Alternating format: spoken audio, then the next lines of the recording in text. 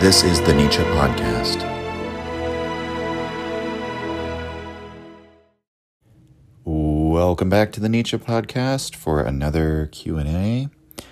And we're going to start out with some questions from patrons, and then we will do questions from the general public on the Reddit thread. Okay, first, William Kaiser. He says, "Hi, Keegan. I'm really enjoying your Birth of Tragedy podcast. It's inspiring me to go back and revisit Schopenhauer, whom I tried to read and gave up. But in research trying to find out who his best translator was, I came across his last work, Wisdom of Life, and I am super impressed both by his words and the translator's rendering. I wonder if you have come across this work. Please let us know what preferred way of understanding Schopenhauer is most efficacious." He adds, "I was basically prejudiced against Schopenhauer because of his neo-Kantianism, his pessimism, but not his atheism. But his Wisdom of Life, his last work, redeems him." Thank you, William. Okay. William, thanks for the question. I actually had a conversation with William on the podcast you can find last season. I completely understand the starting to read Schopenhauer and then giving up, especially if you start with World as Will and Representation, because it's really dense and somewhat mirthless work, whereas a lot of Schopenhauer's essays are actually, he's actually very witty and it has a very more natural style in his essays. I don't know, maybe people have different opinions on it, but I find World as Will and Representation a really tough book, and I find Schopenhauer's essays a lot of fun. I have not read Wisdom of Life, so I will have to read it. Maybe I'll talk about it on here. Let us know what preferred way of understanding Schopenhauer is most efficacious. Yeah, I mean, I would say, read through some of his essays. He's got a great, really funny work called The Art of Being Right, which is basically Schopenhauer telling you how to argue in bad faith. Well, it's kind of him explaining how bad faith arguments work, right? But he does it in a way where it's sort of tongue-in-cheek, like if you want to completely, dominate any discussion and always be right, use all of these bad faith tactics. And on the other side of that coin, here's how to identify all of them so you can flip them back around on people. And I discovered that work very late. I think somebody actually left it as a comment to the Schopenhauer episode when I posted it on YouTube. He asked me to talk about The Art of Being Right, which I'm not going to do a whole episode on it, but I guess I'm talking about it here. Because there's not really much to say. You should just go read it. It's quite excellent. But the first things I read by him were on the suffering of the world, on the indestructibility of being. It's a lot of essay. You can find various collections or published editions of his Paralipomena and Pregera. I forget what the Latin is. It's basically, the Latin for his scraps or whatever you want to call it. And I would recommend getting into it that way first. I don't actually really recommend... I was about to say then you can maybe graduate to World as Will and Representation, but a better preparatory for that would probably be reading Plato and Kant, honestly. And then at that point, then Plato is one thing, but Kant is I almost would just say then maybe counterintuitively, maybe don't read some of those works. Because I just, life is short and you really have to decide what is really worth your time.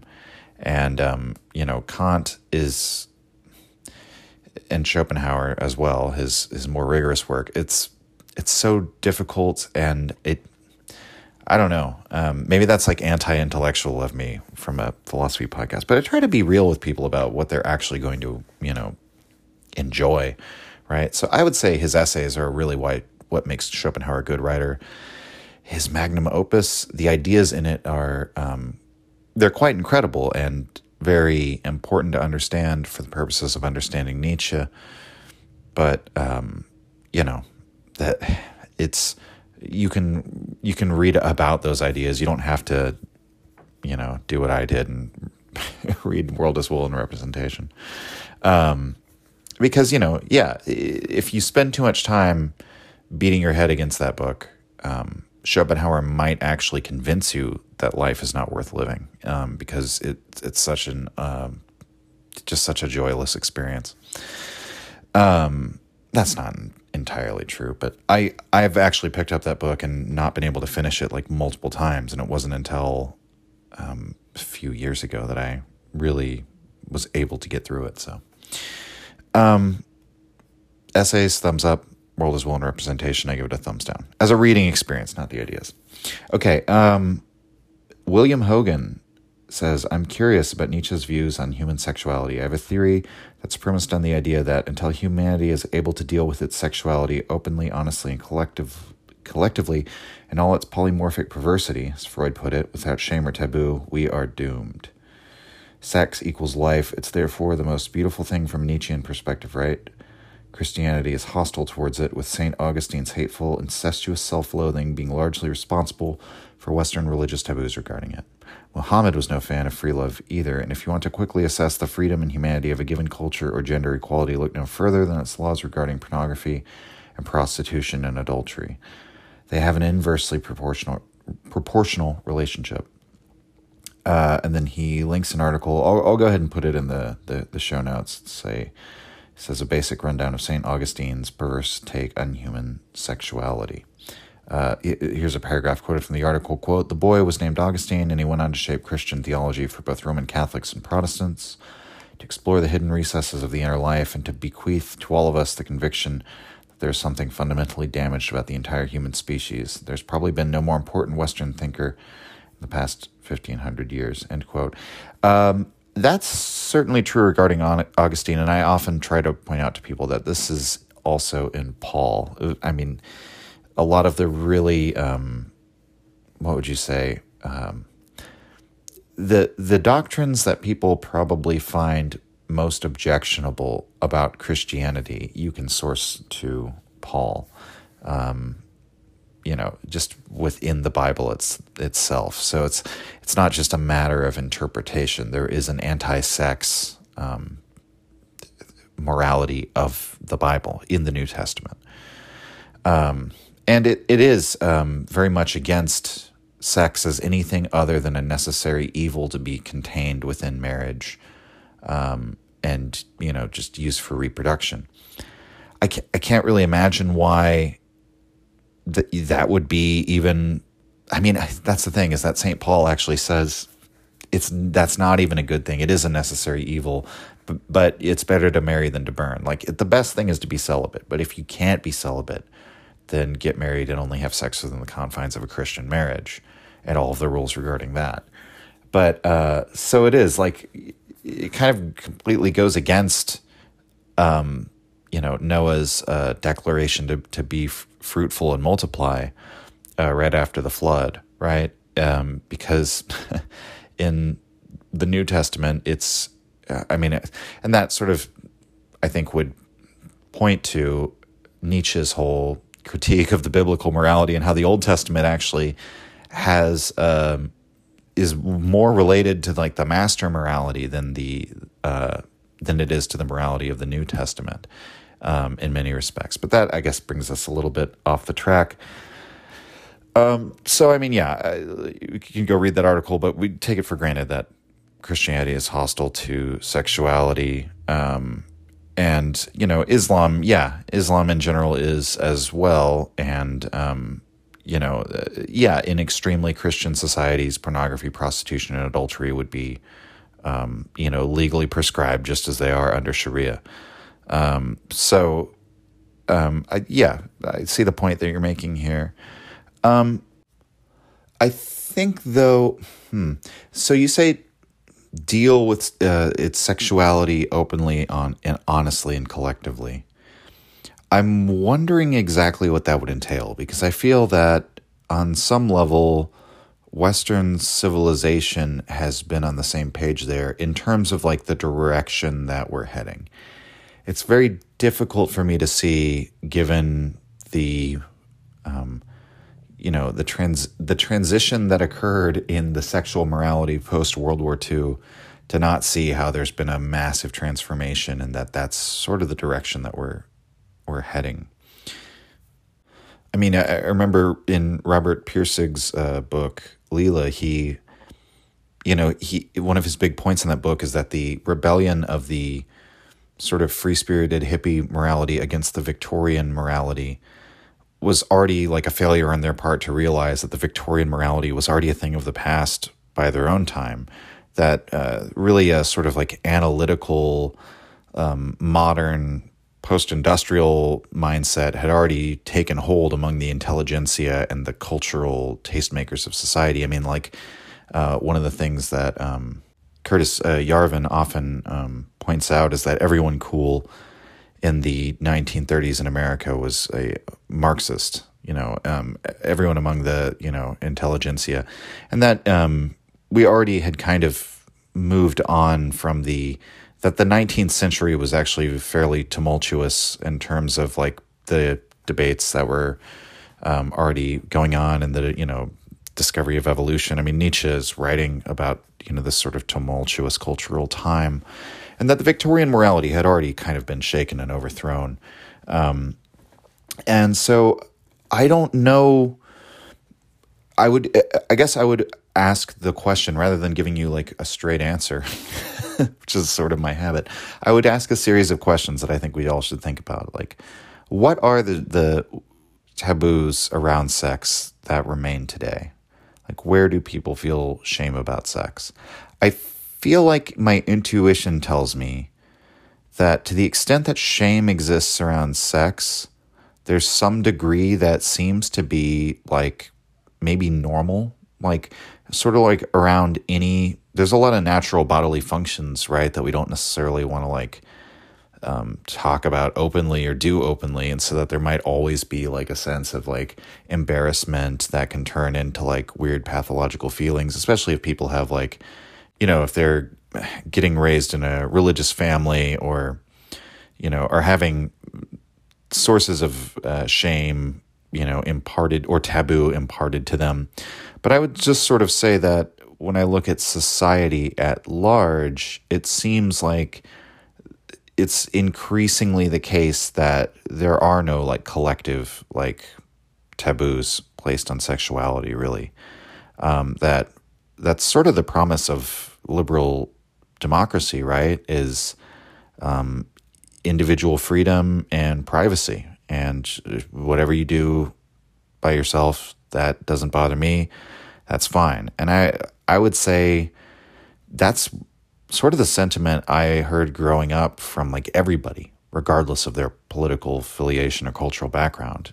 I'm just speaking about America. I don't know about the rest of the world. But, in any case, it seems like, I don't know. So what exactly, I guess I'm just saying God is dead, right? Like, I basically do believe that Christian morality has died.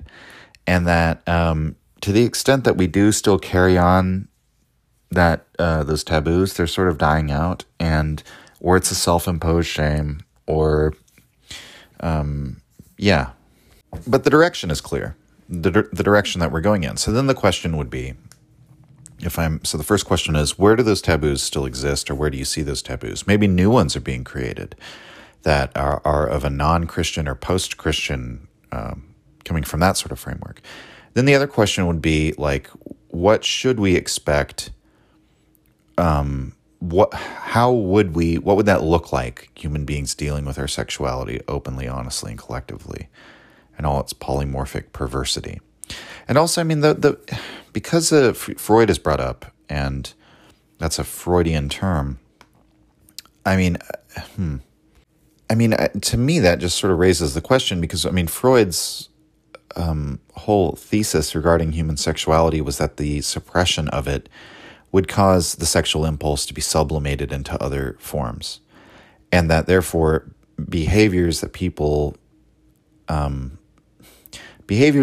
carry out in their day-to-day life that may be pathological or harmful to themselves or others, or self-undermining, or any number of things, all of these pathologies that people might manifest are in fact due to sexual repression. And what is it again? polymorphic perversity, I believe, was him talking about people getting sexual gratification from behavior which is not like in the social norm. And, like alternative sexual practices, we might say, to just keep it PG. But, Freud thought that was, again, from people having like experiences in childhood or being, somehow coming to associate the sexual like urge with something that was not normally part of sex. And so, again, in all of Freud's theories, the reason why I sort of bring it up is because he thinks these are all like the damage that society or civilization has done to us in some way or another, or that our upbringing, right, or experiences that we've had, and that by becoming free of that, we could then manifest a healthy relationship towards sex. Now, the interesting thing about that is, like, I guess that's why I have questions about this, of like, what does that look like to deal with our sexuality openly, honestly, and collectively, as you're putting it, because those are all sort of positive things. But I always get the impression with Freud that he would, like, his picture of what a healthy sexual life would be one that actually matches like the normative rules of society, right? Maybe I'm wrong about that, but if you can correct me, but he still has this view of like a normal sort of sexuality, right? So like, what does that look like? So I guess I'm just wondering, like, where are we trying to get from where we are here? That would be better than the current engagement with sex that society has, I guess. Because to me, it does seem sort of like an individual thing. Like, Freud is a psychoanalyst, and he's concerned with like individual pathologies, even though he did make these commentaries on all of society. And I sort of feel like in the situation we're in, because it's gonna so much of the shame and taboo that actually exists, unless you actually live under like Sharia law here in America, you can do whatever you want. So isn't that your own battle to fight, is sort of, I guess, what I would say. And like my final question would be, like, maybe you would think from what Freud was saying that the more liberal a society becomes towards its sexual mores, like the less alternative sexual practices and extreme sexual like fetishes and like, deviant sexual behavior, whatever that might be, the more that would, or the less that would occur, or the less that people would have a need to like express themselves pathologically, express the sexual impulse pathologically, and not in a quote unquote normal way. But is that actually what we see? Because I don't know if it is. There's like a huge problem with like pornography addiction.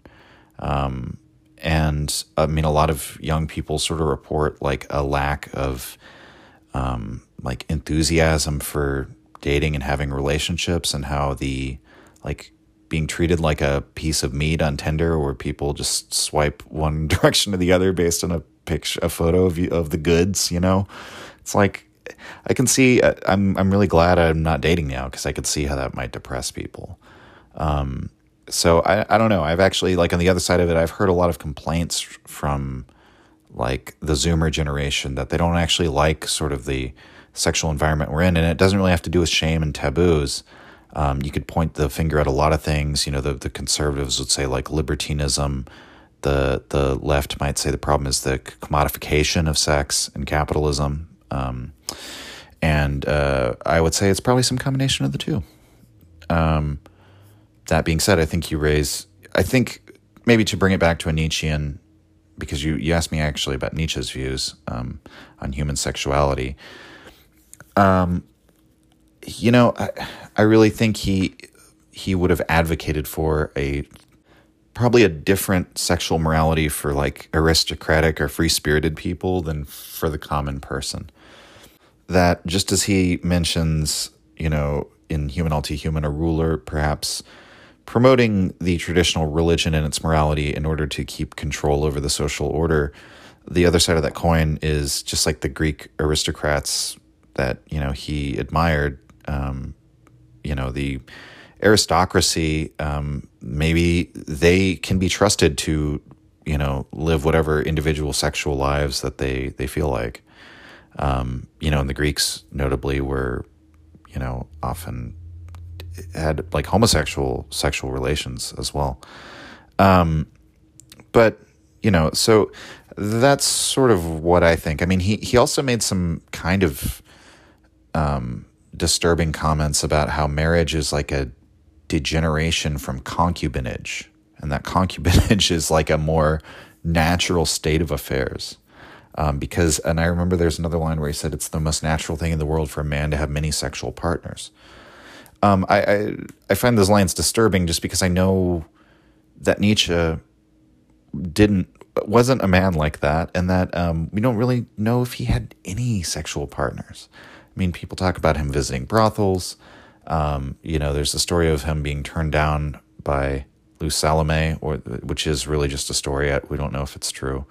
I've seen some evidence recently that it might be true, but I've seen more evidence that it isn't. So I'm just withholding judgment on that. But on the other hand, he did know other women in his life, and I mean, who knows? We don't know every last detail of the man's life. We should be more agnostic about certain things, but we don't really know either way. But he definitely was not a ladies' man. We know that, and reading passages like that makes me think that Nietzsche was projecting some sort of fantasy of being like a dominating barbarian aristocrat who could, have sexual license. And knowing that he wasn't a man like that, it disturbs me for that reason, because it like kind of confirms all the worst things about Nietzsche and makes you wonder if maybe he was like a chronic masturbator like Wagner alleged, right? So, I don't know. I don't know if I mean, certainly Nietzsche didn't agree with the Christian shame around sex. Yes, maybe I haven't sufficiently emphasized that because I think it's rather obvious, and I think he thought the pagans did have a healthier view of sex. But I don't know how you go back to that. You don't just go back, right? That's sort of the problem. You don't just go back. We have already had that Christian shame introduced to us. And so really it has to die away. And that's something that is, the death of God is going to affect the free spirit differently from like the common person. Everyone has to sort of fight that battle where they are. So again, maybe not as helpful of an answer as you might like, but it's a big topic. All right, let's go to the Reddit questions. Oh wait, I had one more. I had a question from another patron. He sent me a question about Zizek's Christian atheism. He said, what do you think of Zizek's concept of Christian atheism? And I had to actually ask him to send me a video. And so I'll link the video in the description. I'll give you a short, I guess, really this to me is the most important aspect, is that Zizek brings up the moment where Jesus, while he's on the cross, says, "Father, why have you forsaken me?" And interprets this in the spirit of contemporaries of C.S. Lewis, G.K. Chesterton, as being a moment when God himself was an atheist. So when Jesus asked, "Father, why have you abandoned me?" he actually experiences, as God in human form, actually experiences doubt in the belief in God. And thus, because Jesus' whole thing, right, is that it's God emptying into a form of man, God thinking, thinking that his immortality, not a thing to be held on to, emptied himself and entered the form of a man and became obedient unto death. I forget exactly how the passage in the Bible goes, but and so Jesus becomes he's supposed to be able to have actually like lived and suffered as a human lived and suffered. And the way humans live and suffer isn't just, being, torn apart by, like when we inevitably die, having our physical form rent asunder in whatever way that happens. It's also psychological and doubt and existential. And so in that moment, Jesus experiences that doubt. And so I think where Zizek's coming from here, because he basically says the only way, he believes that the only way that atheism could have ever been arrived at was actually through Christianity. And that, I think he's getting this from the fact that Chesterton says that if you look to all the world's religions, you will not find, or maybe it was actually Zizek himself who said it, maybe I'm just getting it confused. But in either way, the claim is made that you look through all the world's religions, you will not find one other than Christianity where a God doubts the existence of God. And I think I often criticize religions with their claims of their uniqueness, but they may potentially be correct about that. Nevertheless, Zizek postulates from this that there is a sort of Christian character to atheism, to a genuine atheism. And I would also remind, I think maybe a clearer way of explaining what I think Zizek is getting at with the kind of atheism that he's talking about was put forward by Alan Watts in what he called atheism in the name of God. And where Watts was coming from, as he explained it, because Watts will, of course, make reference to all these like Brahmanic religious claims and the Buddhist doctrines and even Christian mysticism to sort of demonstrate to the audience that if you're going to give an image of like the supreme reality of everything, like the entire universe, you're going to personify that, the majesty of everything, which is so beyond the human mind, so infinitely beyond the human mind to understand, and you're going to personify that into a being. That in some sense, no word or description can ever work. That's why Maimonides, his via negativa, is his apophatic method is so interesting, because he will he basically makes all these statements about God, but they're all in the negative. It's probably too much to go into here, right? But it's sort of like saying, let me pull up some Maimonides. Okay, so here we have a quote from Maimonides. Quote, "God is not soul or mind, nor does it possess imagination, conviction, speech, or understanding. It cannot be spoken of and cannot be grasped by understanding. It is not number or order, greatness or smallness, quality or inequality, similarity or dissimilarity. It is not immovable, moving, or at rest. It does not live, nor is it life. It is not substance, nor is it eternity or time. There is no speaking of it, nor name, nor knowledge of it. Darkness and light, error and truth, it is none of these. It is beyond assertion and denial." End quote.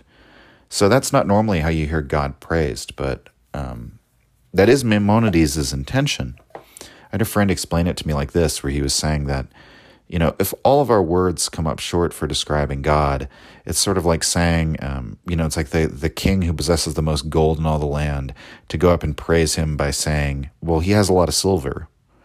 Even if it might be kind of true from one perspective that he has, well, yeah, he does have silver, that's true.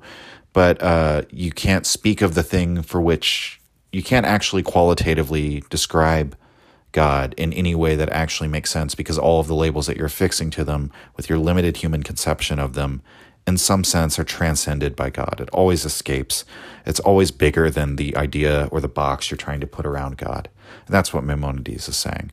And so similarly, Alan Watts, coming from the Zen tradition, believes very similarly that the Buddha or the Godhead or Brahman or whatever might be like the essence of reality as such, this thing that is, in Watts' belief, similar to Schopenhauer, coterminous with all time and space and all beings in it, and that of which we are only a manifestation or a reflection, and that we're inseparably part of, indivisibly part of. And so it's sort of this like transcendent idealism in some sense, not transcendental idealism, but in the Kantian sense. But in any case, so no word can really encapsulate it. Even all those words that we've just given to it. God, what do you think of when I say God? Buddha, what do you think of? Brahman. They all have like a cultural connotation. Or they have some sort of imagery, or you think of some sort of set of religious belief or institutions or a certain aesthetic, or you just have all these mind pictures that associate with whatever term that we want to use for the transcendent absolute reality. And none of them, if we actually are going to be honest about talking about something that you would call God, none of them measure up. They cannot describe such a thing. And so Watts' idea for how he designates himself is as an atheist in the name of God. That whatever this great thing is, it is so beyond me that all the words that I put on it just seem like nonsense.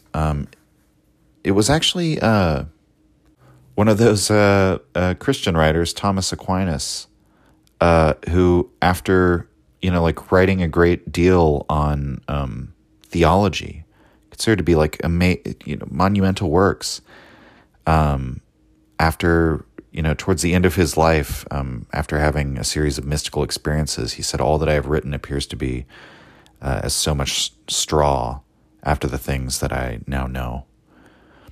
I shall write no more because all I have written seems like straw. Whatever the complete quote is, I don't remember. But that's a rather common sentiment. And again, you not only find it in the East, but you find it just as much among Meister Eckhart or Western figures as well. And so, to go back to Zizek's Christian atheism, I can understand how you could see in the example of Jesus, maybe I'll bring in yet another writer outside of Zizek and into this whole mix to illustrate the point, is René Girard, who basically believes that all of human society prior to Christianity was based on collective sacrifice, scapegoating, right? Scapegoating an innocent individual, right? And that we see this in the Old Testament. I mean, it's the story of the Bible, right? That you have to make sacrifices to appease God. The animal didn't do anything wrong. In fact, that's the whole point, because it did no wrong that it can suffer for the wrongs that you've done, right? You take something innocent to cast off your sin onto, and the collective does violence against it and punishes something innocent so that the collective can continue to maintain cohesion, that this is a method of maintaining social cohesion. And that Christianity, in a perhaps unconscious psychological sense, in the New Testament, it's a revelation to mankind that the scapegoat is innocent. That's the first story where the scapegoat, it's you see from the perspective of the scapegoat, not only is he innocent, he is perfectly innocent. He's the most innocent. It's God himself. And so it proclaims the innocence of the victim of the collective violence that's been used, just using that person instrumentally in order to maintain the social order. There are a lot of very interesting things we could say about this from a Nietzschean perspective. And in fact, Girard's interpretation of Nietzsche was more or less that Nietzsche actually understood this, but he saw how Christianity's ending of because what this does over a period of 2 millennia, by bringing this into human consciousness, is it ends the community's ability to continue persecuting the innocent scapegoats, right?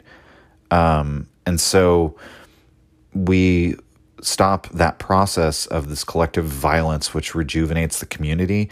And Girard's sort of interpretation of Nietzsche is that he looks back to the pagans and that capacity to use that, engage in violence to rejuvenate the community, and wishes to regain that, which Girard rejects on moral grounds. So in any case, I think, so yeah, like what Zizek's saying is actually very profound, that Christianity, I guess in a similar way, analogous to what Girard's saying, that Christianity revealed, just as it revealed to the community that the scapegoat is innocent, what Zizek is saying, following Chesterton, is Jesus reveals doubt in the deepest questions, like the answers that our religions have given us, and the stories that we've been told, and the faith that we were supposed to hold, on Jesus living as a human individual, emptying himself of his, being all-knowing. The line was thinking not equality with God to be a thing to be held on to. Yeah, became obedient unto death. Anyway, just remembering that line. So, Jesus is then capable of doubting, just as he's capable of dying.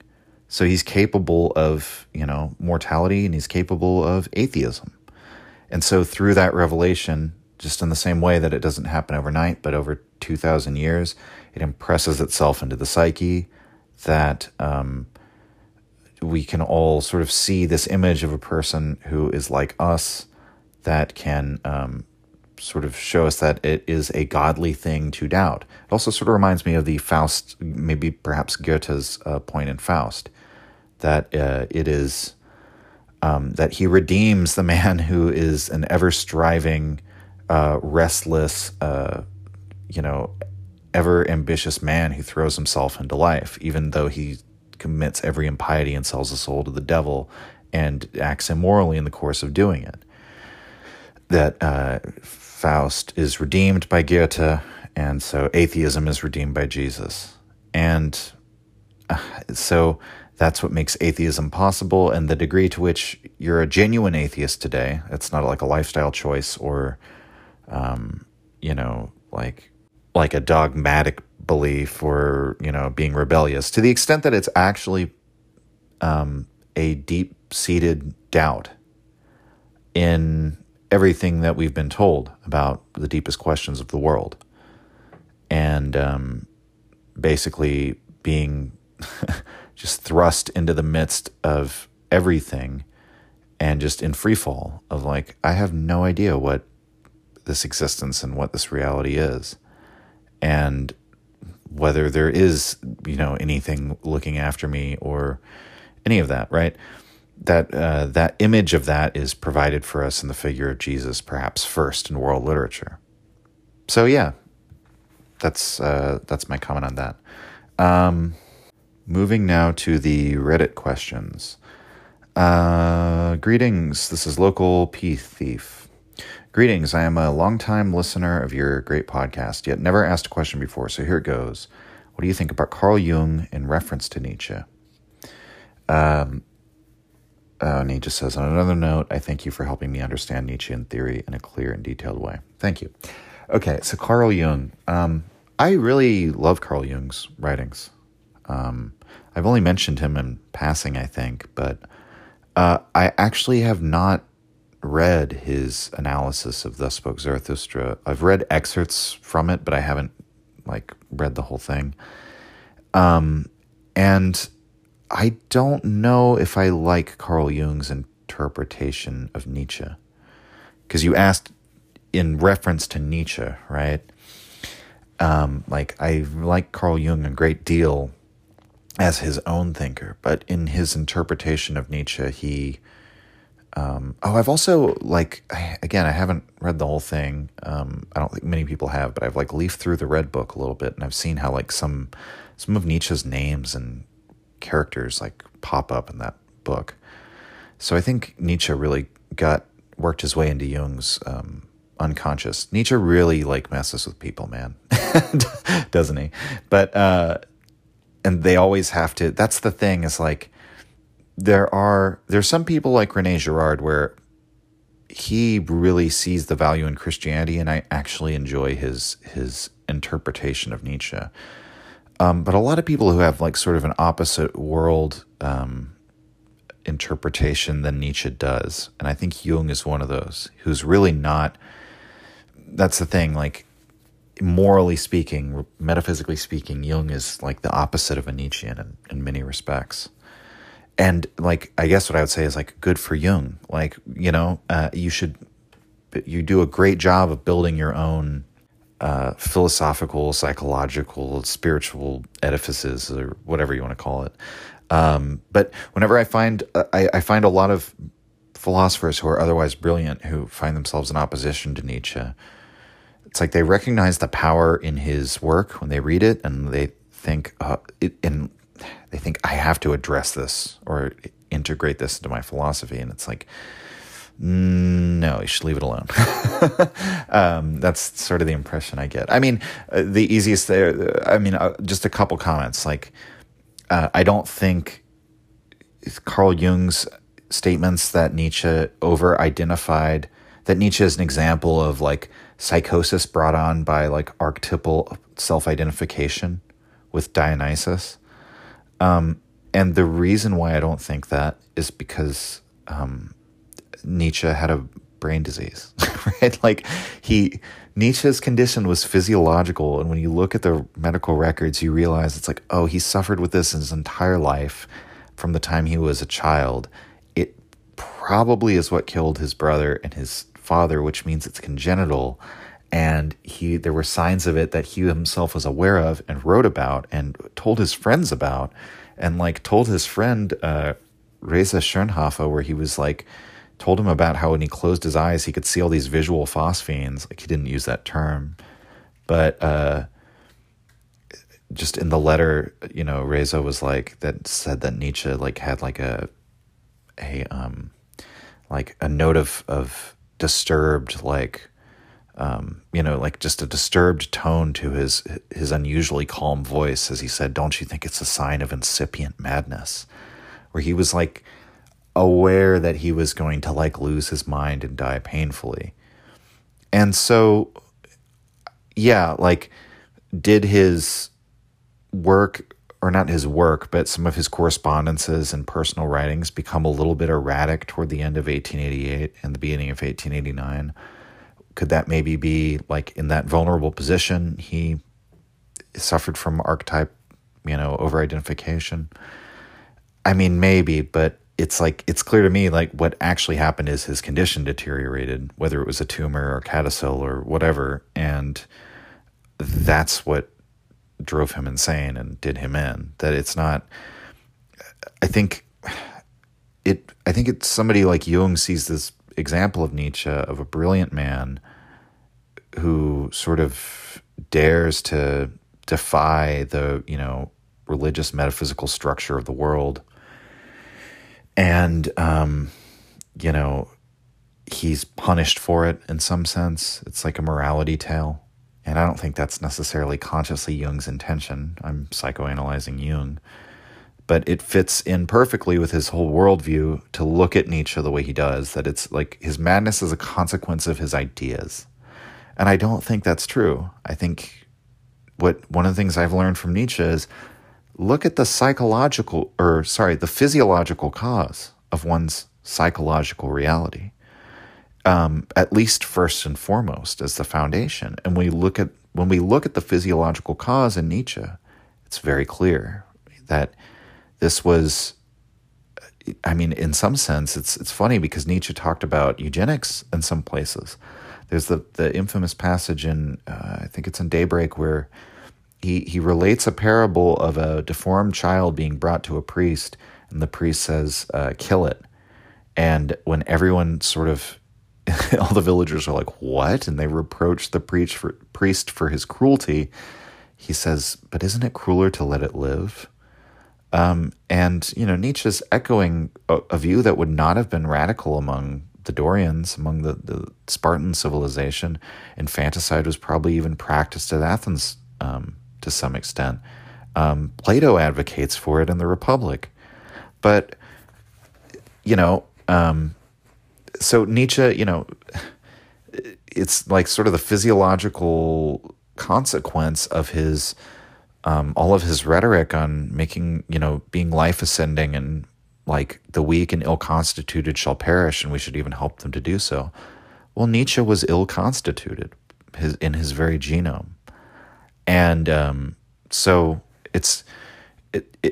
and yet he fought against it. And actually, my friend Andrei Georgescu, I'm realizing now as I'm like saying this that I'm like kind of was probably influenced by an essay of his that I read where he sort of wrote about this, because it is true, and he made me think about it in a way maybe that I hadn't before, that Nietzsche does sort of refute his own ideas by that token, that he lived as a deformed sort of ill-constituted, sickly person. But it was the strength of his ideas that echoed through the ages. So that's like a rebuke to his whole ideology. On the other hand, I think Nietzsche's philosophy is also helpful, though, for staving off these sort of like Jungian idea, and maybe I've also heard it from some other places that Nietzsche like suffered from some sort of psychological condition brought on by his philosophy. His philosophy drove him mad, right?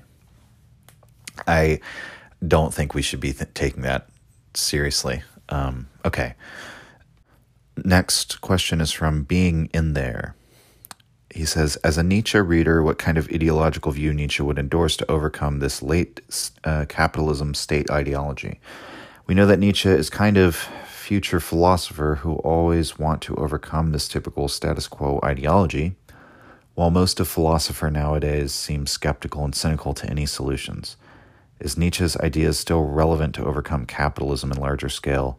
Thank you, and sorry for my grammar, my bad English. No problem. I think I get what you're asking. Nietzsche, I mean, we are going to get into Nietzschean politics, but I feel like I always have to say this, that Nietzsche doesn't really lay out a political program or a policy agenda, and he doesn't ever talk about a way to attain any sort of political goals. Because Nietzsche, I think, would have preferred to achieve his political goals by trying to transform the culture. I think that's sort of the point of a lot of his philosophy, is to effect a cultural revaluation, a moral revaluation, and that this will have a downstream effect on politics. Now, it's funny because that is sort of contrary to, say, the Marxist view that it's like material conditions. It's basically that culture is downstream of politics, is sort of the Marxist view, that the political material reality shapes what the consciousness of the subject will be, right? And Nietzsche himself, again, would seem to be against the idea that you could really alter society in some way through intellectual or moral arguments, right? But that's not, Nietzsche doesn't intend to do it dialectically, and he doesn't intend to appeal to the masses to, create some ideal social arrangement out of their free will. He's very much inspired by the Epicurean notion of the obscure life, and I think this has to do with his early study of the poet Theognis. Theognis was a aristocrat who lived in a Greek city-state called Megara, and during this period of democratic upheavals, basically the aristocracy that he was a part of was dispossessed from their power. They were overthrown, and the common people established a democratic government, right? Or I think the first thing that happened was a tyrant overthrew, a single autocratic leader overthrew the aristocracy. And then the aristocracy returned, and then there was another democratic revolution, and they was banished. Basically, there were repeated attempts. There was a back and forth between the nobility and the common people, and eventually the democratization of the city won over. But so Theognis is one of these aristocrats, and he basically, what Nietzsche sees in him, and he writes about this in his early essays on Theognis, was that Theognis had to turn inward and could no longer basically partake of the old martial, noble virtues of the aristocracy, but had to have a sort of inner nobility. And that, he then found Cyrnus, who he took on as his pupil and tried to mentor him with, the aristocratic ethos, so that when the time was right, Cyrnus could recreate the aristocracy anew. I think something like that is Nietzsche's idea of a bunch of philosophers, because Nietzsche, in his later works, thinks the the new aristocracy will have a philosophical element to it. So it'll be philosophical men who will go off into an Epicurean obscurity, and sort of have a fraternal associations where they will collectively nurture this new ethos, which is aristocratic in nature, and that it'll be a few great individuals who will lay out his political program, and that he therefore does not have to give them a political program or a suite of policy issues, because he doesn't believe that he could give them universal, timeless, ahistorical instructions on what they should do in a given situation. And I think the oldest question really in political philosophy is actually who should rule. And over the years, we've eventually come to this very odd idea that is a product of modernity. Well, it's not a product of modernity, actually, because you see it as early as Plato's Republic. It's the dominating idea of modernity, though, that the relevant political question is by what system shall we be governed? And we act as if the system has a life of its own. Now, of course it does, but there are always humans plugged into the nodes of the system, right? And it's always going to be subject to the faults and frailties of the humans within it. And that's what, any system you come up with, right? You can attack it on the basis of what if the people are no good? I mean, the easy one is monarchy, right? Oh, you think the solution is a king? Well, what if that king goes crazy? Okay. Well, you think the solution is democracy? What if the people are polarized, undereducated? What if they hate each other? What if they are ignorant of history? What if they vote based on partisan affiliation and more based on like fear and are easily manipulable by, partisan and like dogmatic apparatuses of media? And, what if their focus is always short-term and self-centered rather than, vision for the future and over long generations? What if you find yourself in that situation like we are right now, It's like the question is always who should rule and how do you ensure that you have good people in positions of rulership making the decisions and executing them.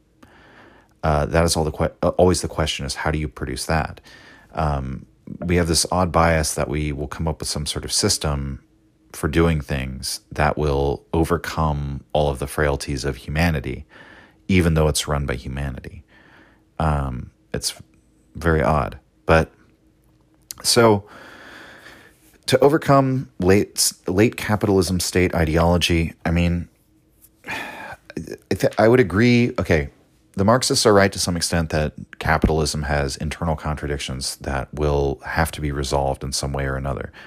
And those contradictions will drive it forward. And frankly, the condition that we're in now, or the type of system that we're living in now, I don't think is properly described by capitalism or socialism. I think elements of both have coalesced into something which has transcended both of them, and that we are in a sort of technocratically managed, it's a managerial society, right? Bureaucratic managerial society. And that I think will either turn into like a sort of like neo-technocratic feudalism, or some sort of like violent upheaval from below, or like a tyrant or Caesar figure emerges to like smash or interrupt that. And I would say history would indicate something will arise to smash and interrupt that. And I think that's what Nietzsche points to, is that there is the cyclical pattern of politics, nothing lasts forever, and that eventually, like that basically our society is going to have to endure a great deal of hardship and cataclysm in order for it to be possible for us to transform it and turn things around. And that the most likely thing to happen is that everything just kind of goes to shit. And, it doesn't mean the apocalypse, like Spain used to be a great empire that held the world's reserve currency and had colonies all over the world, but they're not anymore. Okay. I don't know if that answers your question really, but Nietzsche doesn't give us any prescriptions for how to like overcome this current ideology. What he would say is great people need to foster a noble ethos amongst themselves and wait for the opportune moment based on the historical patterns of history, and then do what you will according to like the project of the values that you want to legislate. There's your answer. Okay, what alternative? This is Dur Scarpello. He asks, what alternative wording would you give to will to power? In discussions with people that are not very familiar about Nietzschean ideas, I found the term will to power to be almost repellent due to the immediate superficial interpretation taken at face value that it simply means power in the vulgar common sense of the word. And of course, a lengthy explanation would attribute proper meaning to it. However, it still seems hard for people to grasp the idea, even with explanations. So I'd like to know if there would be an alternative wording for will to power or will to potency. I understand this has been discussed before in the podcast to some extent, but I couldn't quite find a satisfactory answer. There may not be a substitute term. Perhaps it's lazy to want a more palatable version of the term, but I'd like to see your take on it. I mean, my first answer would be like, don't like go around talking about will to power to people, because there's really not, like it's going to sound strange and it's hard to explain, and like, what's the point? But I would say, rather than trying to find some pithy term for it, I would say to just try your best to explain the concept without making reference to jargon to the best of your ability. If you really want to communicate this to people who are not familiar with Nietzschean ideas, I'm guessing these are just non-philosophical people in general, learn how to explain things without just saying, well, Nietzsche believed that everything was will to power. And because when you say that sentence, right, you've just made the will to power into like this mysterious X, right? That is like this mystical thing. It makes Nietzsche sound like he's positing some sort of Brahmanic, like underlying, like in a Schopenhauerian sense, will to power beneath everything. I mean, the thing is, in his notebooks, maybe that is kind of what he thinks at times, but that's not really the most the easiest way to explain the concept to people. The best way to explain it would be to say that Nietzsche didn't believe that Nietzsche believed that life was not about self-preservation, but about expanding and growing and transcending, overcoming. That Nietzsche thought life was not about being in the same form forever and trying to make yourself safe and comfortable. He thought life was about trying to give rise to something greater that can sometimes involve doing dangerous things, taking risks, and even sacrifice, up to and including sacrifice of your life. And I would probably say, if you really want to explain some of the psychological aspects, to just explain to them that weakness corrupts, that Nietzsche rejects Lord Acton's famous saying that absolute power corrupts absolutely, and says that actually no, it's people who are not in a position of power who become bitter and hateful and vindictive, and often people who are in a position of power are actually ennobled by it. And that the problem comes when people who have been made worse by being oppressed and persecuted then take the reins of power. And what is the first thing they do with it?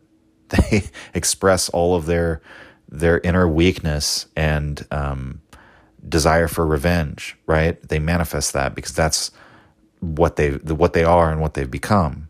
But the idea that power is just inherently bad, it's so English. It's so fucking English. And it's like a truism, and it's not true. That everyone says, well, power corrupts. Nietzsche doesn't believe that at all. And I would say that's a fun thing. That's a fun formulation to challenge people with, because of course they'll disagree because they've heard that power corrupts. What? No, it's a truism, like, right? It has to be true.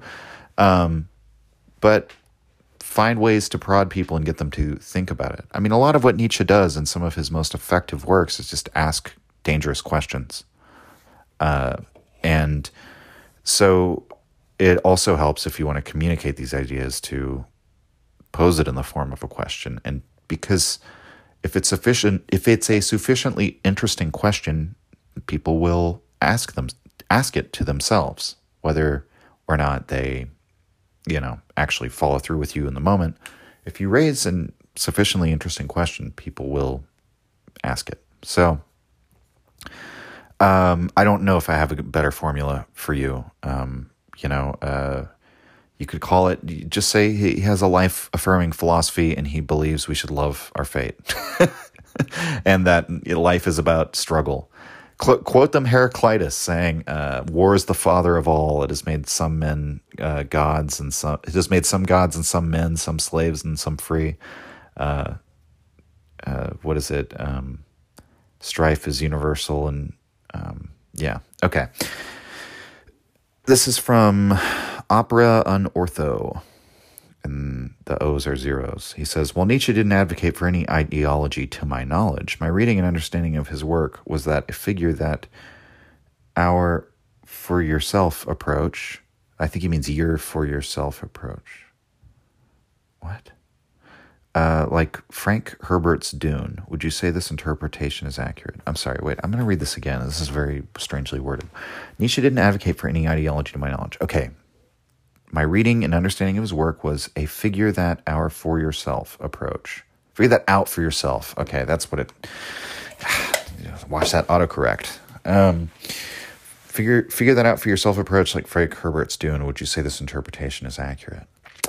I mean, I don't know what you mean by Frank Herbert's Dune. I mean, if you read God, Emperor of Dune, it definitely seems like... I've heard Kantbot suggest that Stalin was like Paul Atreides, becoming not Paul Atreides, I think it's his descent, I forget who it is, becoming the God Emperor of Dune and setting his people on the golden path, because he can like foresee all the different like visions of the future and basically knows like, all right, I'm gonna have to break a few eggs to make this omelet, but like Doctor Strange in Endgame, seeing the one path that would be the best outcome for all humanity. I'm going to do all these things and it's going to lead to like death and jihads and all this shit. But in the end, it's going to work out right because I have the foresight, right? That seems to me like Frank Herbert is advocating for a philosopher king, which would not actually be uncommon among sci-fi writers. I found a lot of strange libertarian and even monarchist sentiments among sci-fi writers, as well as the other side of that coin, like socialist and like collectivist ideas, which is what I love about sci-fi because, the extremes of political philosophy are really where it's at. Let's be honest. That's what we enjoy. Like John Stuart Mill, I mean, or Adam Smith, you read that stuff now and you're just like, oh my God, like it just seems so naive, right? But I would say figure it out for yourself. I mean, like that's every work of fiction ever written, and at least to some extent, you can always say that, like everything's open to interpretation. At the same time, there is textual evidence and there is an actual content of the work that you have to ground your interpretation in. And so Nietzsche didn't advocate for any ideology. Well, I mean, like he did to the extent of advocating for the Dionysian ideology, I would say. So, yeah, take that for what you will. Titus X asks, in his short story, The Rat, Polish avant-garde writer Witold Gombrowicz, who was greatly influenced by Nietzsche, provides an interesting counter-argument towards the Nietzschean concept of the overman. He portrays the said overman as the hooligan, a strong brute unbounded by anything. Against all odds, a former judge, Skorabkowski, Annoyed by his terror over the land, manages to capture him. After a long period of trying to find his weak point, he finally finds it. The hooligan is scared of rats. In his analysis, Lukáš Tischner points out that Grombowitz stresses the impossibility of the Overman ever coming into existence purely due to the workings of nature, which is a theme further explored in one of Grombowitz's greatest works, Pornography. And so this part is in bold. Do you think that Nietzsche's Overman, this superior species, has even a chance of existing? With Nietzsche saying that the Overman is yet to be born, and his philosophy, despite its universal truths being so tightly fitted onto one man, Nietzsche himself, would he not have been aware of this impossibility? I don't think the Overman is a literal being, is the short answer. And I don't think this is sort of the issue with stories like this. You're like pointing to the weak points or the faults of humans as they exist now, right? That we are human, all too human, and saying, look, you're still human. And I guess I'm like, Nietzsche's aware of that, and he knows, right? He's very aware that we are all still human, all too human. His assertion of the Overman is the assertion of a new ideal, something to hold above ourselves, which is more human than we are now, and to aspire to, which is so infinitely beyond where we are now that it can always serve as that horizon that we can aim towards. That is the realignment of our values. That story you have here by Grombowitz, it reminds me of, there's a book called The Sea Wolf, I think. I forget the author.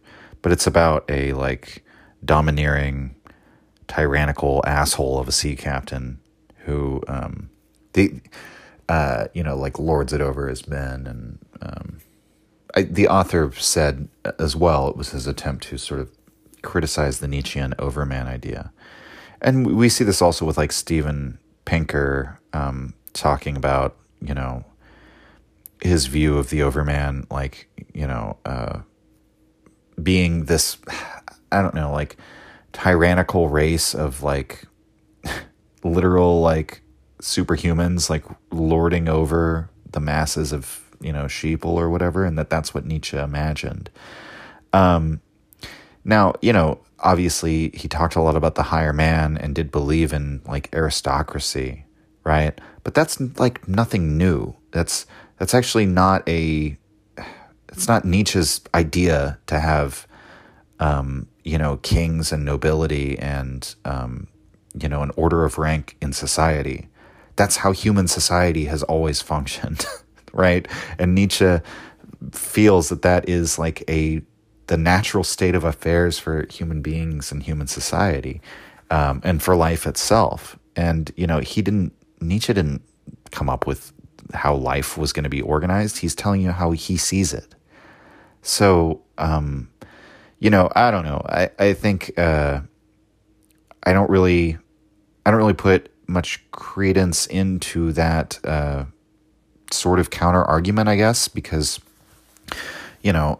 just because someone is afraid of rats, or, they're like, they have like some human fault to them, or like they still have their own fears. Like there's a great part in James Bond novel, Dr. No, by Ian Fleming, when Bond is captured by Dr. No, who a lot of Fleming's villains are very Nietzschean, right? You have Bond as this like representative of like English morality. He's the English gentleman who he's like of the intelligentsia to some extent, right? Because he's not just like a secret agent. He wears three-piece suits and tuxedos and plays, baccarat at the gentleman's club, and lives a life of luxury. It's really quite absurd. But I mean, that's all just sort of evidence that it's Ian Fleming's like fantasy Mary Sue character. I love these books, by the way. It's just, but being honest about what they are. And his villains are often very, very Nietzschean.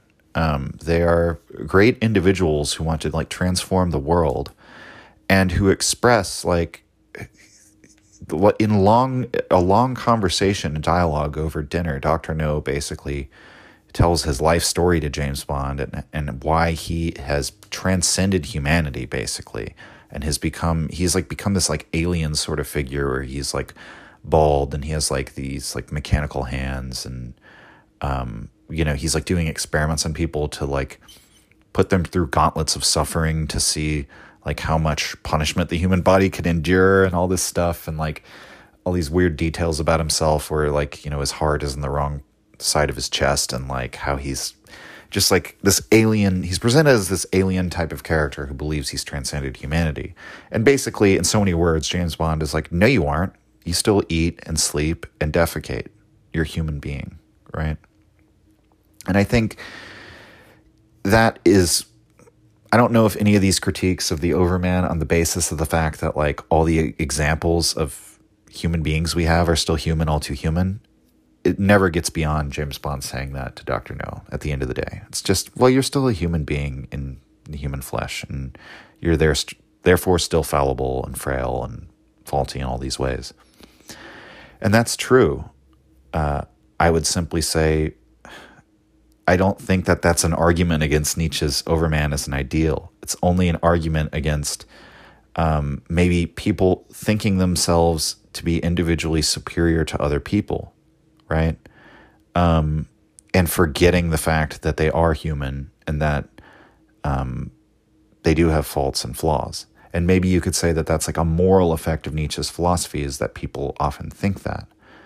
But there are ways to keep yourselves grounded and not to think that. And that is to, counteract Nietzsche's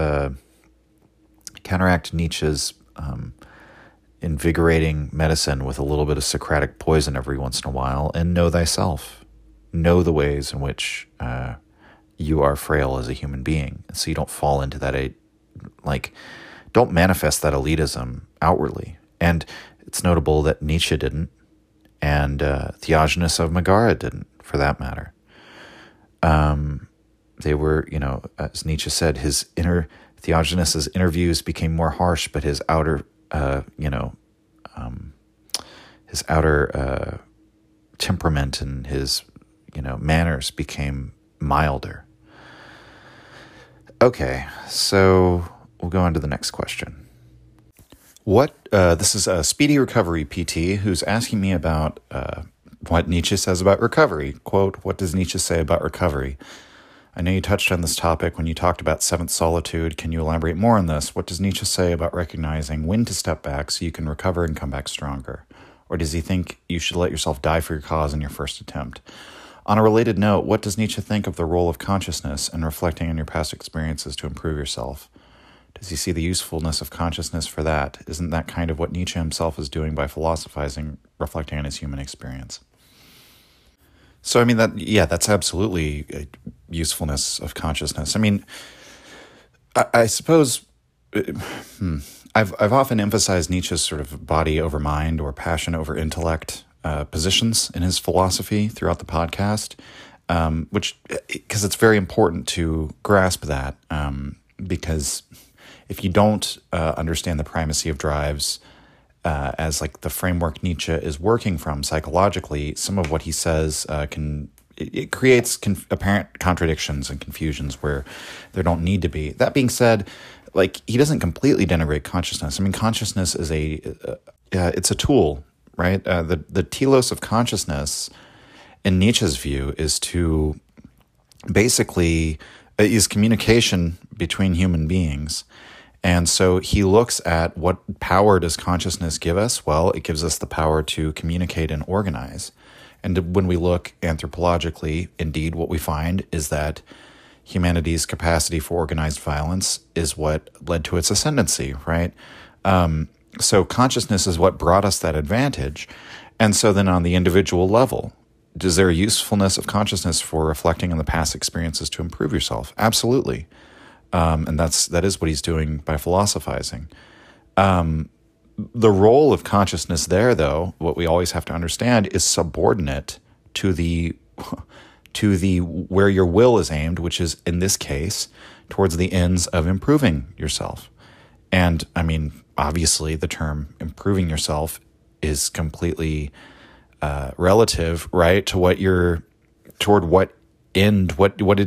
is that you consider to be a improved, more perfected version of yourself, which is going to be driven by some underlying will or drive, and whatever your value structure is. And so consciousness is used subordinate to that, and understanding that relationship, that rank ordering of the drives above consciousness, allows us to understand what we're doing when we use consciousness to take stock of our past experiences and what we've learned, and what our mistakes have been, and where we've succeeded and where we failed, and so on and so forth.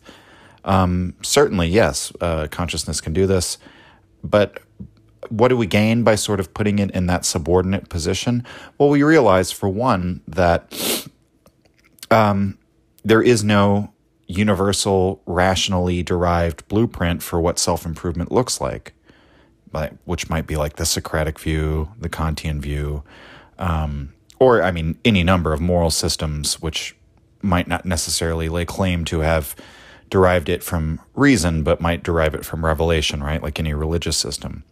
So with the awareness that that's not what we're doing when we're trying to improve ourselves, and that it is actually at the behest of some will within us, we can therefore ask the question, bring to mind another aspect into consciousness of what aspect of myself is setting the value structure by which I am evaluating what an improved version of myself would look like. And is that a will or drive that I can trust to lead me on to some form of self-improvement? Here, I'll give you a little, my hot take on a hot topic, right? Andrew Tate. I don't agree with him being banned and deplatformed. I don't agree with any of that shit. But that being said, I don't like Andrew Tate, and a lot of why I don't like him is because I feel like he basically teaches young men to become slaves to their sexual impulses, and teaches that as like a form of self-improvement to young men, that like what they should strive for is being able to have sex with a lot of women, and being able to not allow themselves to be like used financially, but somehow outmaneuver women in the dating and mating game or what have you, so that they always come out on top with all the advantages, and that they should be, have like a harem or stable of women that are all like lusting after them, and you can have this too, right? I would just, it's exactly things like that where I'm like, I would really question whether like trying to maximize your amount of like sexual encounters and like get the better of the best number of sexual partners actually is a good thing, right? Like, or whether that's a good thing, but I'll tease out what I mean by that. Whether by your own standards, that is a direction that will lead you to continually enhance and improve yourself. And some people answer yes. They say like, well, that's my motivation for hitting the gym and eating properly and sleeping and taking good care of myself so that I can be attractive to women. And like, we would be foolish to think that that isn't what is driving a lot of why people desire to improve themselves, right? But I suppose what Nietzsche would have to say is that a higher person, somebody who's truly noble, would be able to rank order their different values and harness perhaps that desire to be attractive to women in order to improve yourself, while making use of perhaps another will or desire in order to constrain that and keep yourself on a path that's not just going to lead to you like, your sole value in life being promiscuous in sexual encounters, and then along the way you use and then discard a bunch of other like human beings that you might have had a meaningful relationship with in the endless pursuit of this like hedonic pleasure, right? And to tie back into the patron question from earlier about sexuality, that's part of my suspicion about like this sexual like revolution or liberation or whatever, when it's like maximized to the extreme, because you get figures like Andrew Tate and the people on the left who really enjoy the idea of like sexual liberation. They don't typically think that like, because Andrew Tate codes for right wing, right? He skews for right wing. So they don't typically see that as like the fruits of what they have sown, but it is, right? Inevitably, if you completely free the sexual impulse for, all libertinism to take place, you're going to have people like that who want to just like sort of use and discard people. And, maybe that's fine with some number of people out there, and that's your morality and you have to suss that out. I'm just saying, be aware of what it is that your consciousness is useful in helping you understand what will or drive is taking charge there. And once you bring that to your awareness, perhaps it will allow your more noble drives to see that and act in order to take charge of the situation, right? And as far as solitude, what Nietzsche's idea of the seventh solitude is Nietzsche lays out like a whole list of sort of solitudes that one endures on their path as a free spirit. It's not the kind of thing that I think is like any sort of like universal philosophical principle. It's just sort of it's Nietzsche sort of laying out, I think, his own spiritual philosophical path. And the seventh solitude is convalescence, right? But what comes before that is like going beyond morality and like the abandonment of all like friends and like loss of all of your metaphysical grounding and all these things that he talks about. You can look at that in the episode on the Overman Part 2 called The Convalescent, where I talk about all of that. But really the short version of answering this question, and I think the one that most of us will find most useful, is that Nietzsche thinks withdrawing from society at large is a very important thing for a thinker to do as this sort of convalescence and recovery, sort of from the what would you call it? The damage that's done to you by involving yourself with the common people on a regular basis. He thinks that actually people who stand outside of the morality and the conventional thoughts of their age and stand above that are somewhat like poisoned or just made sick by taking all the thoughts and feelings and consider the consequences of Nietzsche's views on art and how powerful art can be in shaping our mind states, our emotional states, how it has this mimetic power. If that's true and you have a bunch of common people who have pathological mind states and emotions making their art all the time, and furthermore, not even really, like a lot of forms of quote-unquote art in the modern world come to us through like advertising and come to us through just this bombardment that we have all the time from people trying to like sell things or get us to believe something politically or act a certain way politically or whatever the case may be, in addition to all the actual art, properly speaking, that is out there. So you're also getting bombarded with images and sounds and ideas from all of these really just like basely manipulative sources. And that's truer than ever in the modern world. And so if you actually believe that has a real effect on your mind, up to and including, even Schopenhauer says, like, even reading books, you're like letting other people's thoughts into your head. So you're like constantly being bombarded with the thoughts and feelings of others. And we are constantly aware of the judgment, the moral judgment, and just the overall social judgment of others, to the point where it's in our heads in the form of conscience with everything we do. And so Nietzsche literally means you do actually need to remove yourself from everyone and be solitary for a time in order to just be with yourself, just yourself and your own thoughts and feelings.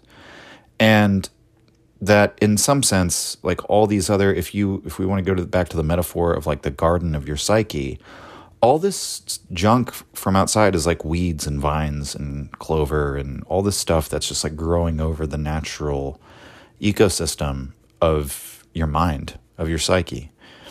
And that solitude basically cuts off the food supply, the fuel for all this other foreign gunk.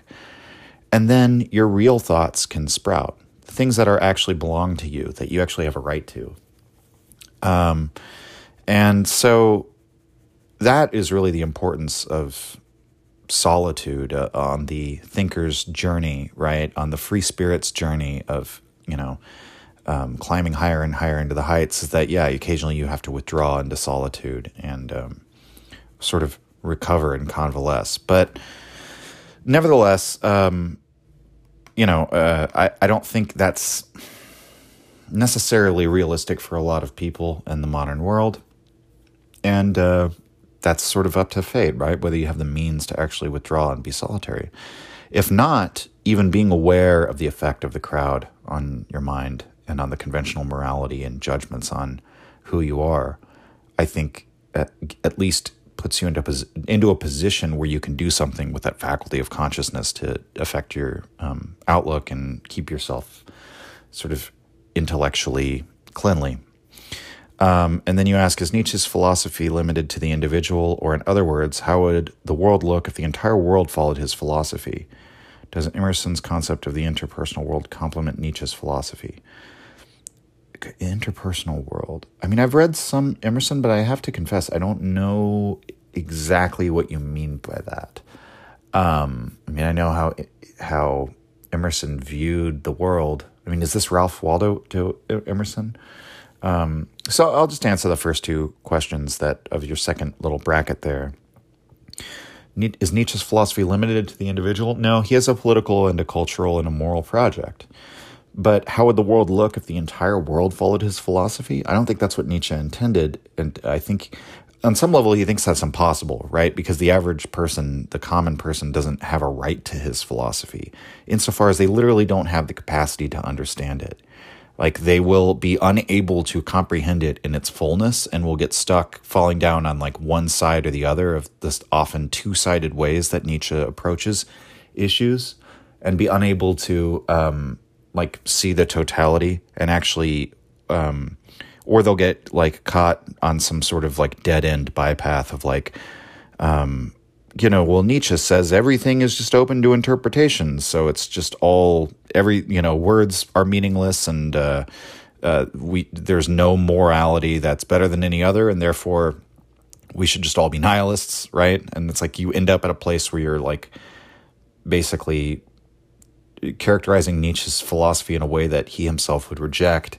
Or, the Overman is a literal biological next step for humanity, who needs to be like eugenically produced today. And we need to help produce the Overman by culling the weak in our society or whatever, which, very limited, narrow interpretation of the Overman that in many respects does make you wonder, if you actually take that interpretation, why would anyone want to, if I'm literally just dying now to bring forward some greater human being that's going to be like a literal man that walks the earth, like some great leader, I would understand why most people would look at that and say well, that's like a psychotic, view of the world.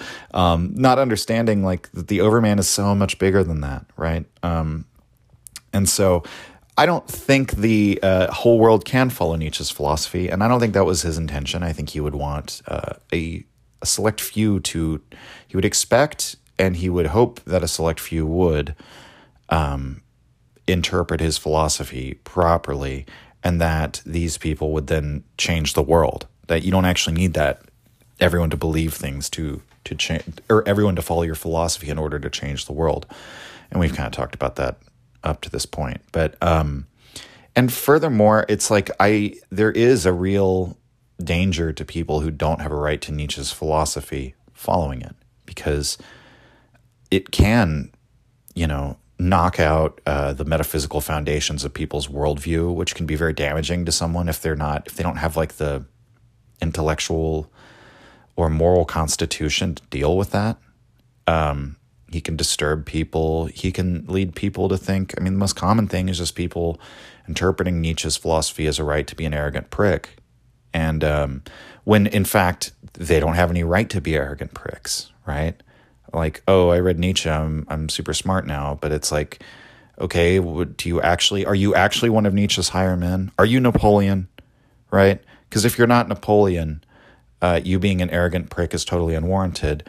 And quite frankly, Nietzsche never advocates for being an arrogant prick. He always advocated for being polite. And so impolite people, I've seen it on Reddit many times on the Nietzsche forum where people will actively be complete assholes, and then they will cite Nietzsche in his immoralism as their license to be impolite. When it's like, okay, well, Nietzsche himself would have thought you were an uncouth fucking savage who doesn't deserve any respect. So, he probably would have thought that about me too in many respects, but, I don't know. I digress. Okay, well, we'll move on.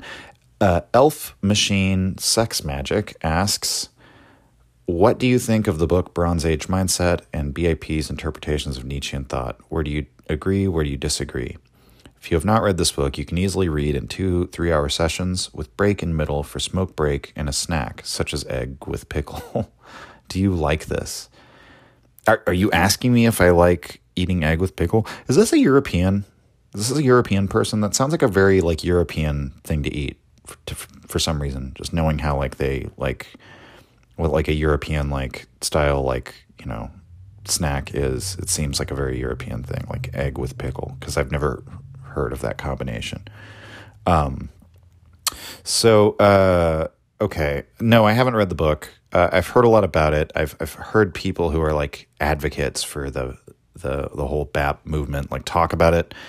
And so I don't actually know about his interpretations of Nietzschean thought. Let me look him up really quick and see if I can find him. So I've looked up a couple quotations from the book, and apparently he does reference Nietzsche quite a bit. It does seem like many of the arguments are sort of almost like a lowbrow summary of what Nietzsche already wrote. So I don't know. I might I don't know if I have a specific. I'd like to see maybe if you could in the next Q&A ask me about a specific claim he makes about Nietzsche's work that I could sort of verify or falsify. But for example, where he talks about the bug man and relates that to the last man. I mean, he's using slightly different language. He's using language that I guess is a little bit more easily relatable or understandable by the average person, because it's bug man, oh, it's a hive, okay, got it, right? And that is very similar to Nietzsche's last man concept, and I don't think he's wrong or off the mark really. It seems like the writing style is not really my cup of tea, so I mean, just to be honest, but he also seems to bring up Schopenhauer a lot. So, apparently Schopenhauer's referenced more than Nietzsche. So it's certainly interesting. I don't think I realized there was as much of a Nietzsche influence on Bronze Age Mindset. But it's funny because people are almost a lot of the negative reviews seem to just say this is just badly written Nietzsche. Although it seems it's very obvious that some of the dropped grammatical articles and style of writing is very intentional. It's like a book by a caveman, almost at times. So I don't know. It's funny. I don't know if it's really for me, but I guess this is my invitation to you find me a specific issue where Bronze Age pervert interprets Nietzsche, and I'll tell you whether I think he's wrong or right. Okay. Curious Ad 5349. How do you interpret Chapter 19, Book 1, The Bite of the Adder? Okay. I was about to say, we covered that already, but that's Vision and the Riddle.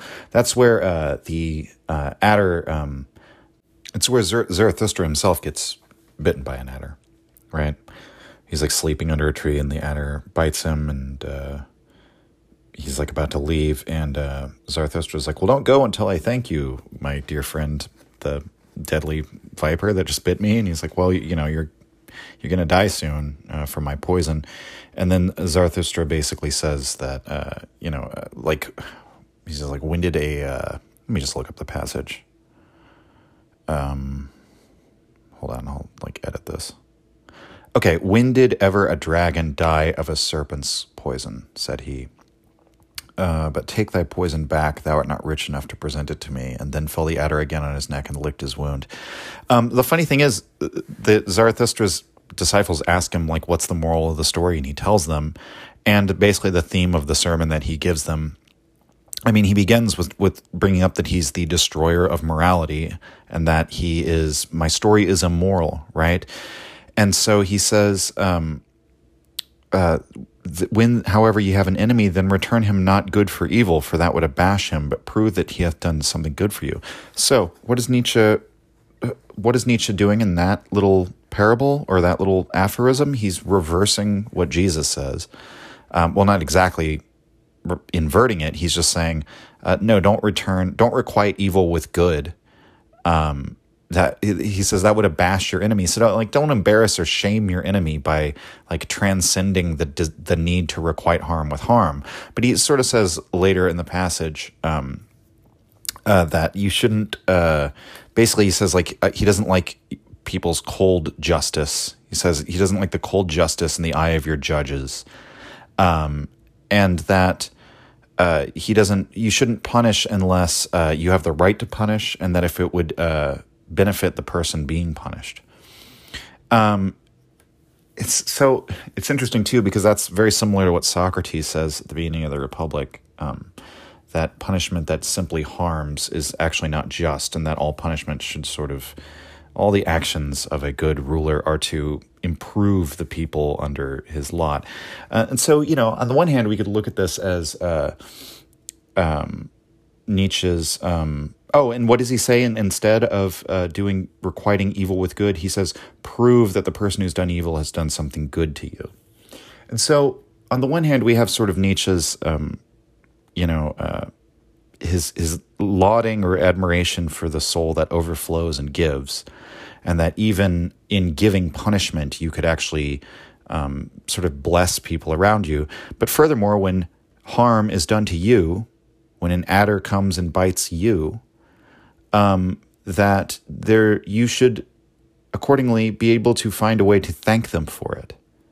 That having an enemy that's capable of harming you in some way is actually a very, it's something you should be grateful for, in the sense that, if you have an enemy that's actually unable to harm you, that's not strong enough to harm you, then of what consequence to you is that person? You shouldn't even consider them. And if you are truly greater than them, then you would be lowering yourself by, being concerned with them.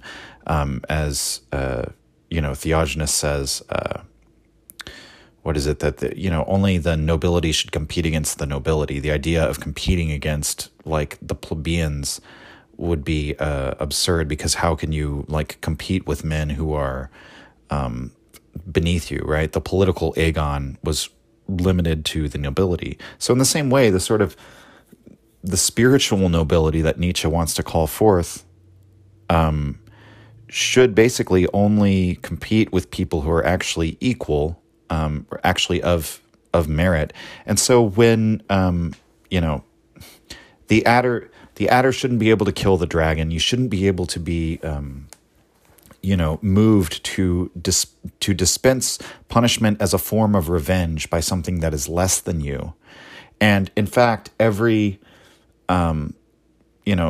whatever injustice befalls you, you should be able to transmute that into some form of gold, right? And so notice maybe the way to differentiate Nietzsche's approach is you would have the sort of it's funny because this isn't really master morality or slave morality. It's, I think Zarathustra does, through this sort of bizarre synthesis, almost create something new. So the slave morality is turn the other cheek, right? Requite good when evil is done to you. The master morality would be something akin to, well, if someone is mighty enough to do evil to me, then I should pay them the respect of returning the favor, right?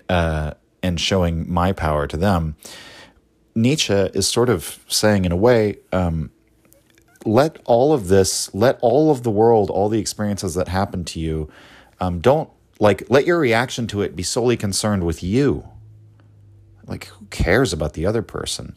They're just a will, or they're just a driven, fated phenomena acting out its will on you like every other phenomena, right? If you have that kind of equanimity, like he talks about in Human All Too Human, to be able to see a man that does wrong to you like a criminal as no different from like a rampaging wild animal or a thunderstorm, then you're not going to have this need to, to punish out of that sense of revenge. And in fact, it's a higher level still from that to say, every injustice that's done to me in some way actually improves me. And so this is sort of his revaluation of good and evil in some sense is tied into this, and why he invokes that he's this destroyer of morality, because he does, as he says in his notes, wish on all who are of any consequence to him great hardship. So when hardship happens to you, recognize it for what it is, something that can harden you and make you stronger. That which does not kill me makes me stronger. That line that's been said a million fucking times, but nobody takes it to heart, because it actually means not regarding pain and suffering as a quote unquote evil, but as something that to a strong person actually is good for you. And furthermore, then to recognize things like pleasure and comfort as vices. And the final element is take all the injustice or punishment or evil that happens to you and transmute that into gold. Use it for your own purposes.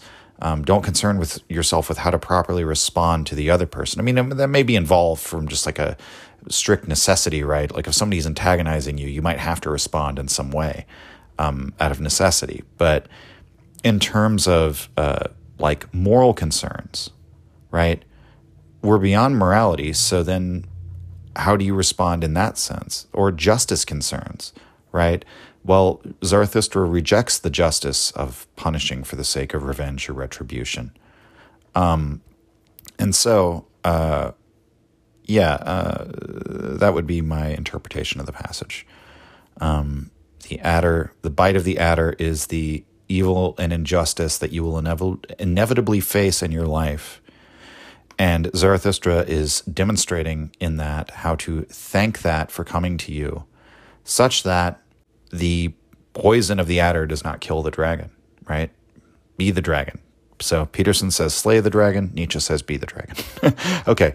0/0 101 asks, I've just started listening to the podcast and I'm a fan. My question is about Nietzsche's philosophy and how we might reconcile it with grander institutions in the state. Just to interrupt in the middle of the question, we're getting into that a lot next season. But he says, I know his philosophy is intensely linked to the self and, in fact, to seeing the flaws and life-denying aspects of those said institutions. But this can be a difficult philosophy to apply to the world at large, in which often cases, states, communities, and societies must make decisions not for the self, but for the well-being of the whole. How might we apply Nietzsche's philosophy as something worth interrogating for us humans as a whole? How might we apply it not only to how we live, but how the world ought to be, and how do we reconcile some of the perceived selfishness of his philosophy with the need, practicality of decisions that must go beyond, potentially even go against his philosophy?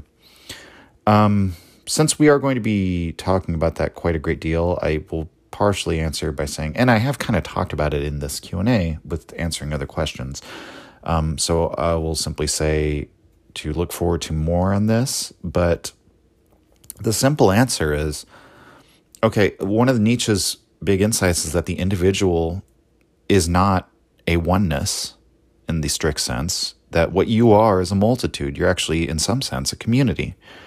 Again, I never tire of pointing out the similarities with Nietzsche and Socrates in their thought as well as their character, which seem to me to almost be equal to the ways that Nietzsche totally rejects Socrates and actually thinks he's one of the worst problems for humanity or for like the Western mind. But again, Socrates is, to confess it frankly, so close to me that almost always I fight a fight against him, as Nietzsche says.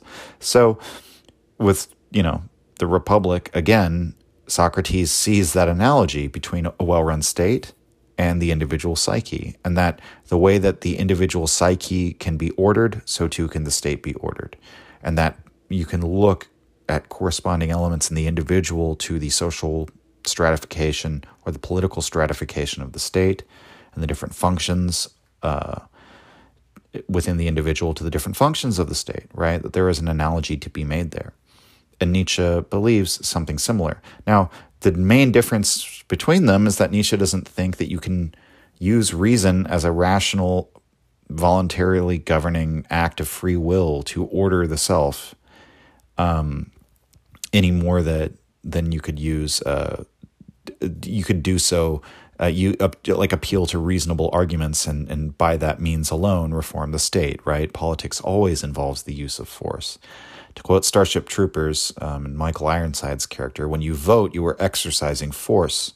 And so that's what I would say. So when we look at that analogy, we'll just go. So Nietzsche's going from the self as a unit to the microcosmic state, right? Well, go from the microcosm of the self to the macrocosm of the polity, and look at what Nietzsche says and recommends for individuals, for individual health and sanity and strength, and apply it to the entire polity as a unit. And Ibn Khaldun, the Middle Eastern, North African, I believe, philosopher, who I do want to cover his work, the Muqaddimah, in this next season. He has this wonderful concept called asabya, which is basically the capacity for cooperation within a society, the degree to which your society is coherent and you have a shared sense of value, shared destiny in your society, right? Like the extent to which you can even conceive of your state as a unity in any coherent, intelligible sense is the sense in which that in itself is a measure of well-being, right? But then even on that level, you can apply, and a lot of this has to do with group level selection as well. A lot of biologists have really disliked the idea of group level selection, but I think that it's actually, if you look at the evidence and you look at the math, it's actually incontrovertible that group level selection happens. And basically the way this would work is even if the natural selection mechanisms do not themselves select against groups, right, but are selecting on individuals, the groups that are able to cohere in such a way that they preserve and better keep the strength of their group of individuals will endure, and then the other groups will collapse. And so, yeah, I would just say, without maybe getting into any specifics or details of what Nietzsche's ideas are, for the individual, I would simply say, take what you've seen and what he says about the individual and apply it to the state and see where you can go from there. That would be my first recommendation. Relum777 asks, how does one increase one's will to power? Diet and exercise, getting a good night's sleep, right? That's kind of the short answer, honestly. The first thing you should do is focus on your physiology and take care of yourself and make yourself physically healthy. That is the first thing. And it's like you may say, that's too obvious and I want more than that. But look, assuming, I've seen the analytics. Since most of us listening are in the West, most of us are not physically active enough and we're not healthy enough. And most of us do not have that under control. To those of you who do, congratulations. But, your body's a temple, take care of it. And then you'll be amazed how your will to power improves. I generally hate that type of phrasing of increasing my own individual will to power, like it's like a power level or something. I think that's a very silly way to think, but there's your straightforward answer. Nevertheless, I can work within your silly framework. Okay, and then we have the final questions by The Ass Arrives. Beautiful and most brave. He says, hi, I started your podcast about a year ago, and it's been a great addition to the books themselves, which I started shortly after. My question, are there any cases where Nietzsche's higher type of man would feel pity or at least act in a way commensurate with that feeling, such as lend a helping hand to someone that is suffering. Okay, yeah, I mean, whatever is done out of love takes place beyond good and evil, for one. So, I think to some extent, like, the pity that Nietzsche is attacking is a moral pity. And nevertheless, because this is something that is then beaten into all of society over long generations, all great things on this earth having to be thoroughly soaked in blood before they can become useful and fully come into being and enter into our conscience and our deepest inner life. So that does exist, but it's like the universal pity, the pity that you feel for all mankind, the pity that you would feel for even a stranger if you saw them suffering, or the pity even for an animal. A lot of people feel even greater pity for animals when they see them suffer than people.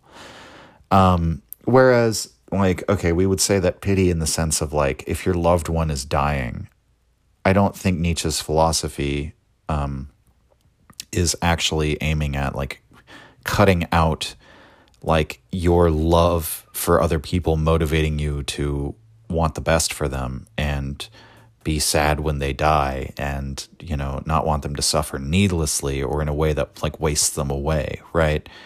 And if someone wants to argue, which maybe it could be argued that Nietzsche's philosophy does entail that, it should even involve removing all pity, even cutting your bonds of family and ties of blood and water, right? I would say to that extent, then, Nietzsche's philosophy becomes not superhuman, but inhuman. And that's just not natural for human beings to be sociopathic, right? And so that there is some extent to which, when it comes to, like, love and family ties and, you know, even ideas such as, like, love of one's country and not wanting your countrymen to suffer, I think you can see a way in which pity could be justified. And then, of course, we have Nietzsche's pity for the higher man. But he does say he has to, you know, excise that. But maybe there is, like, a more noble type of pity that isn't just based on wanting, you know, not being able to bear the idea of others suffering. But on the other hand, I do think, like, as a moral idea or something that, like, should be encouraged or, like, seen as an essential part of, like, a noble person, Nietzsche would not say that pity has anything to do with it. Now, they could act in a way commensurate with that feeling, you know, the way that you phrased it. Yeah, sure. They might be merciful or generous, but that it wouldn't be out of a moral obligation. And that would be out of their own desire to sort of give and to be powerful in the inverse way of causing harm. And so he says, if there is room for pity, how might we go about eliminating the bad side of pity from modern-day Christianity? Or was Jesus unequivocal on this matter? And if we did, how big of a win would Nietzsche consider that to be? I have thought about that, actually, that this very thing of, like, that really what Nietzsche's project is we need, like, a new religion to replace the one that is the old religion, which has died off or is in the process of dying off. And that there's no means of simply returning to the old religion without remedying the problems that killed it, right? And it remains to be seen whether we could actually do such a thing, whether it's even possible. Because as I've said on the podcast before, I don't think that belief is subject to the will in the simple sense that you can simply decide, like, well, it would really be better if I believed in this religion. It's like, okay, see how that works for you. But, you know, so I have thought about that a lot, and that could you create some new form of Christianity? Could you use the same, like, iconography and characters and even maybe the same canon? And I think, by the way, to give an example of this, like, so one of the ways that you can, like, take a religion and sublate it in the sense of German philosophy, right? You can negate what needs to be negated, transcend what needs to be transcended, while still maintaining and preserving the, you know, like, you're also by that token maintaining and preserving it, right? And that's by adding having a dual canon, right? So the Old Testament is sublated by the New Testament, right? It cancels many things in the Old Testament. It preserves the religion as a whole. I mean, Christians would say so, Jews would disagree. But then it also transforms it into something new. It's like a new stage of development, right? In which the old truths do not entirely hold, and certain things like the apparent pitilessness of the Old Testament God are completely reevaluated. In fact, the inverse holds true. And so could we do another such thing? And we have an example of this with Christianity in the form of, say, Mormonism, which is actually a very recent development in history. And it adds the Book of Mormon, which therefore makes Christianity a triple canon.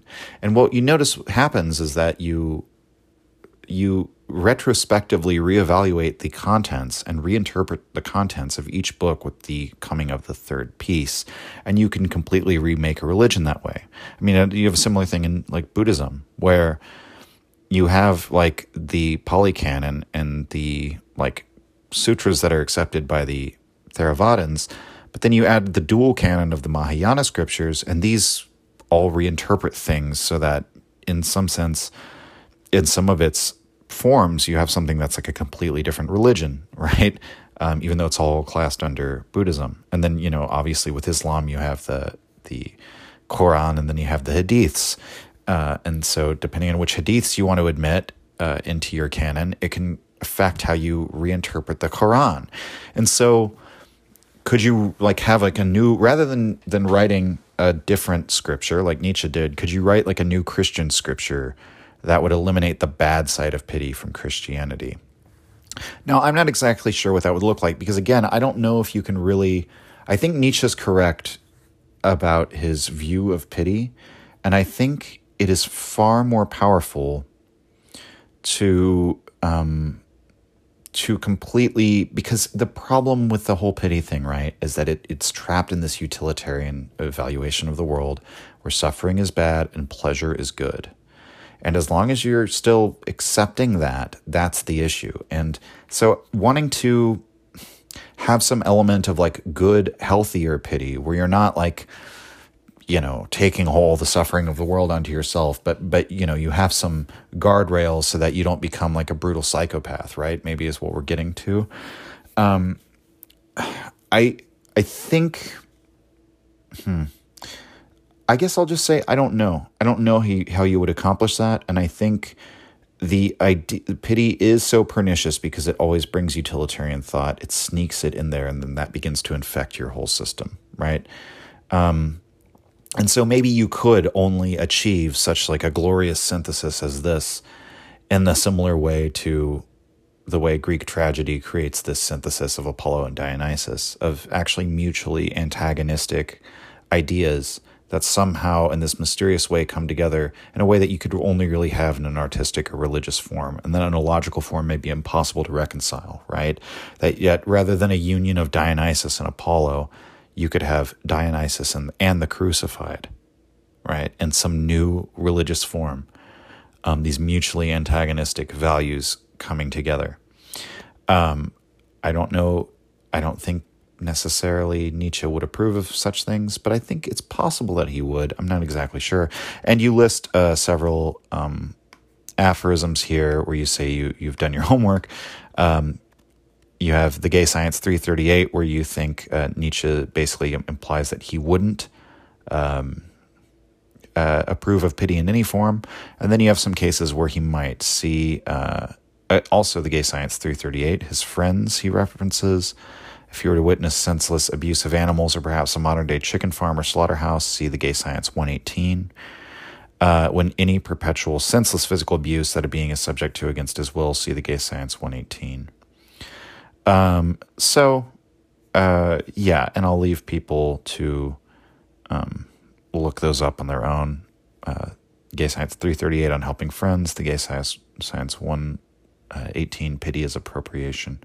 Or that's his description of what these chapters are. Okay. So that is all the questions that we have. And this has been the longest Q&A. Everything in the podcast seems to be getting longer. I'm gone from the format. When I initially started this, I was like, the episodes will run from 45 minutes to an hour maybe. And how's that going for me? How it started versus how it's going now. It's like my drive to long-windedness is dominating all of my other drives and my internal community of drives. It's tyrannizing and making itself lord and master, my desire to just talk forever. No, in all seriousness, it's because I have more questions, and a lot of them make me want to go in depth. And so, to whatever extent that's possible, we have done that. Okay. Thank you, everyone. Politics Season 3. It's going to start very soon. All right. Bye. If you enjoyed the Nietzsche podcast or found it helpful, you can visit us and support the show at patreon.com/untimelyreflections. The link is in the description. Or just share the show with any of your friends that you think might enjoy it or on social media. Thank you for your support.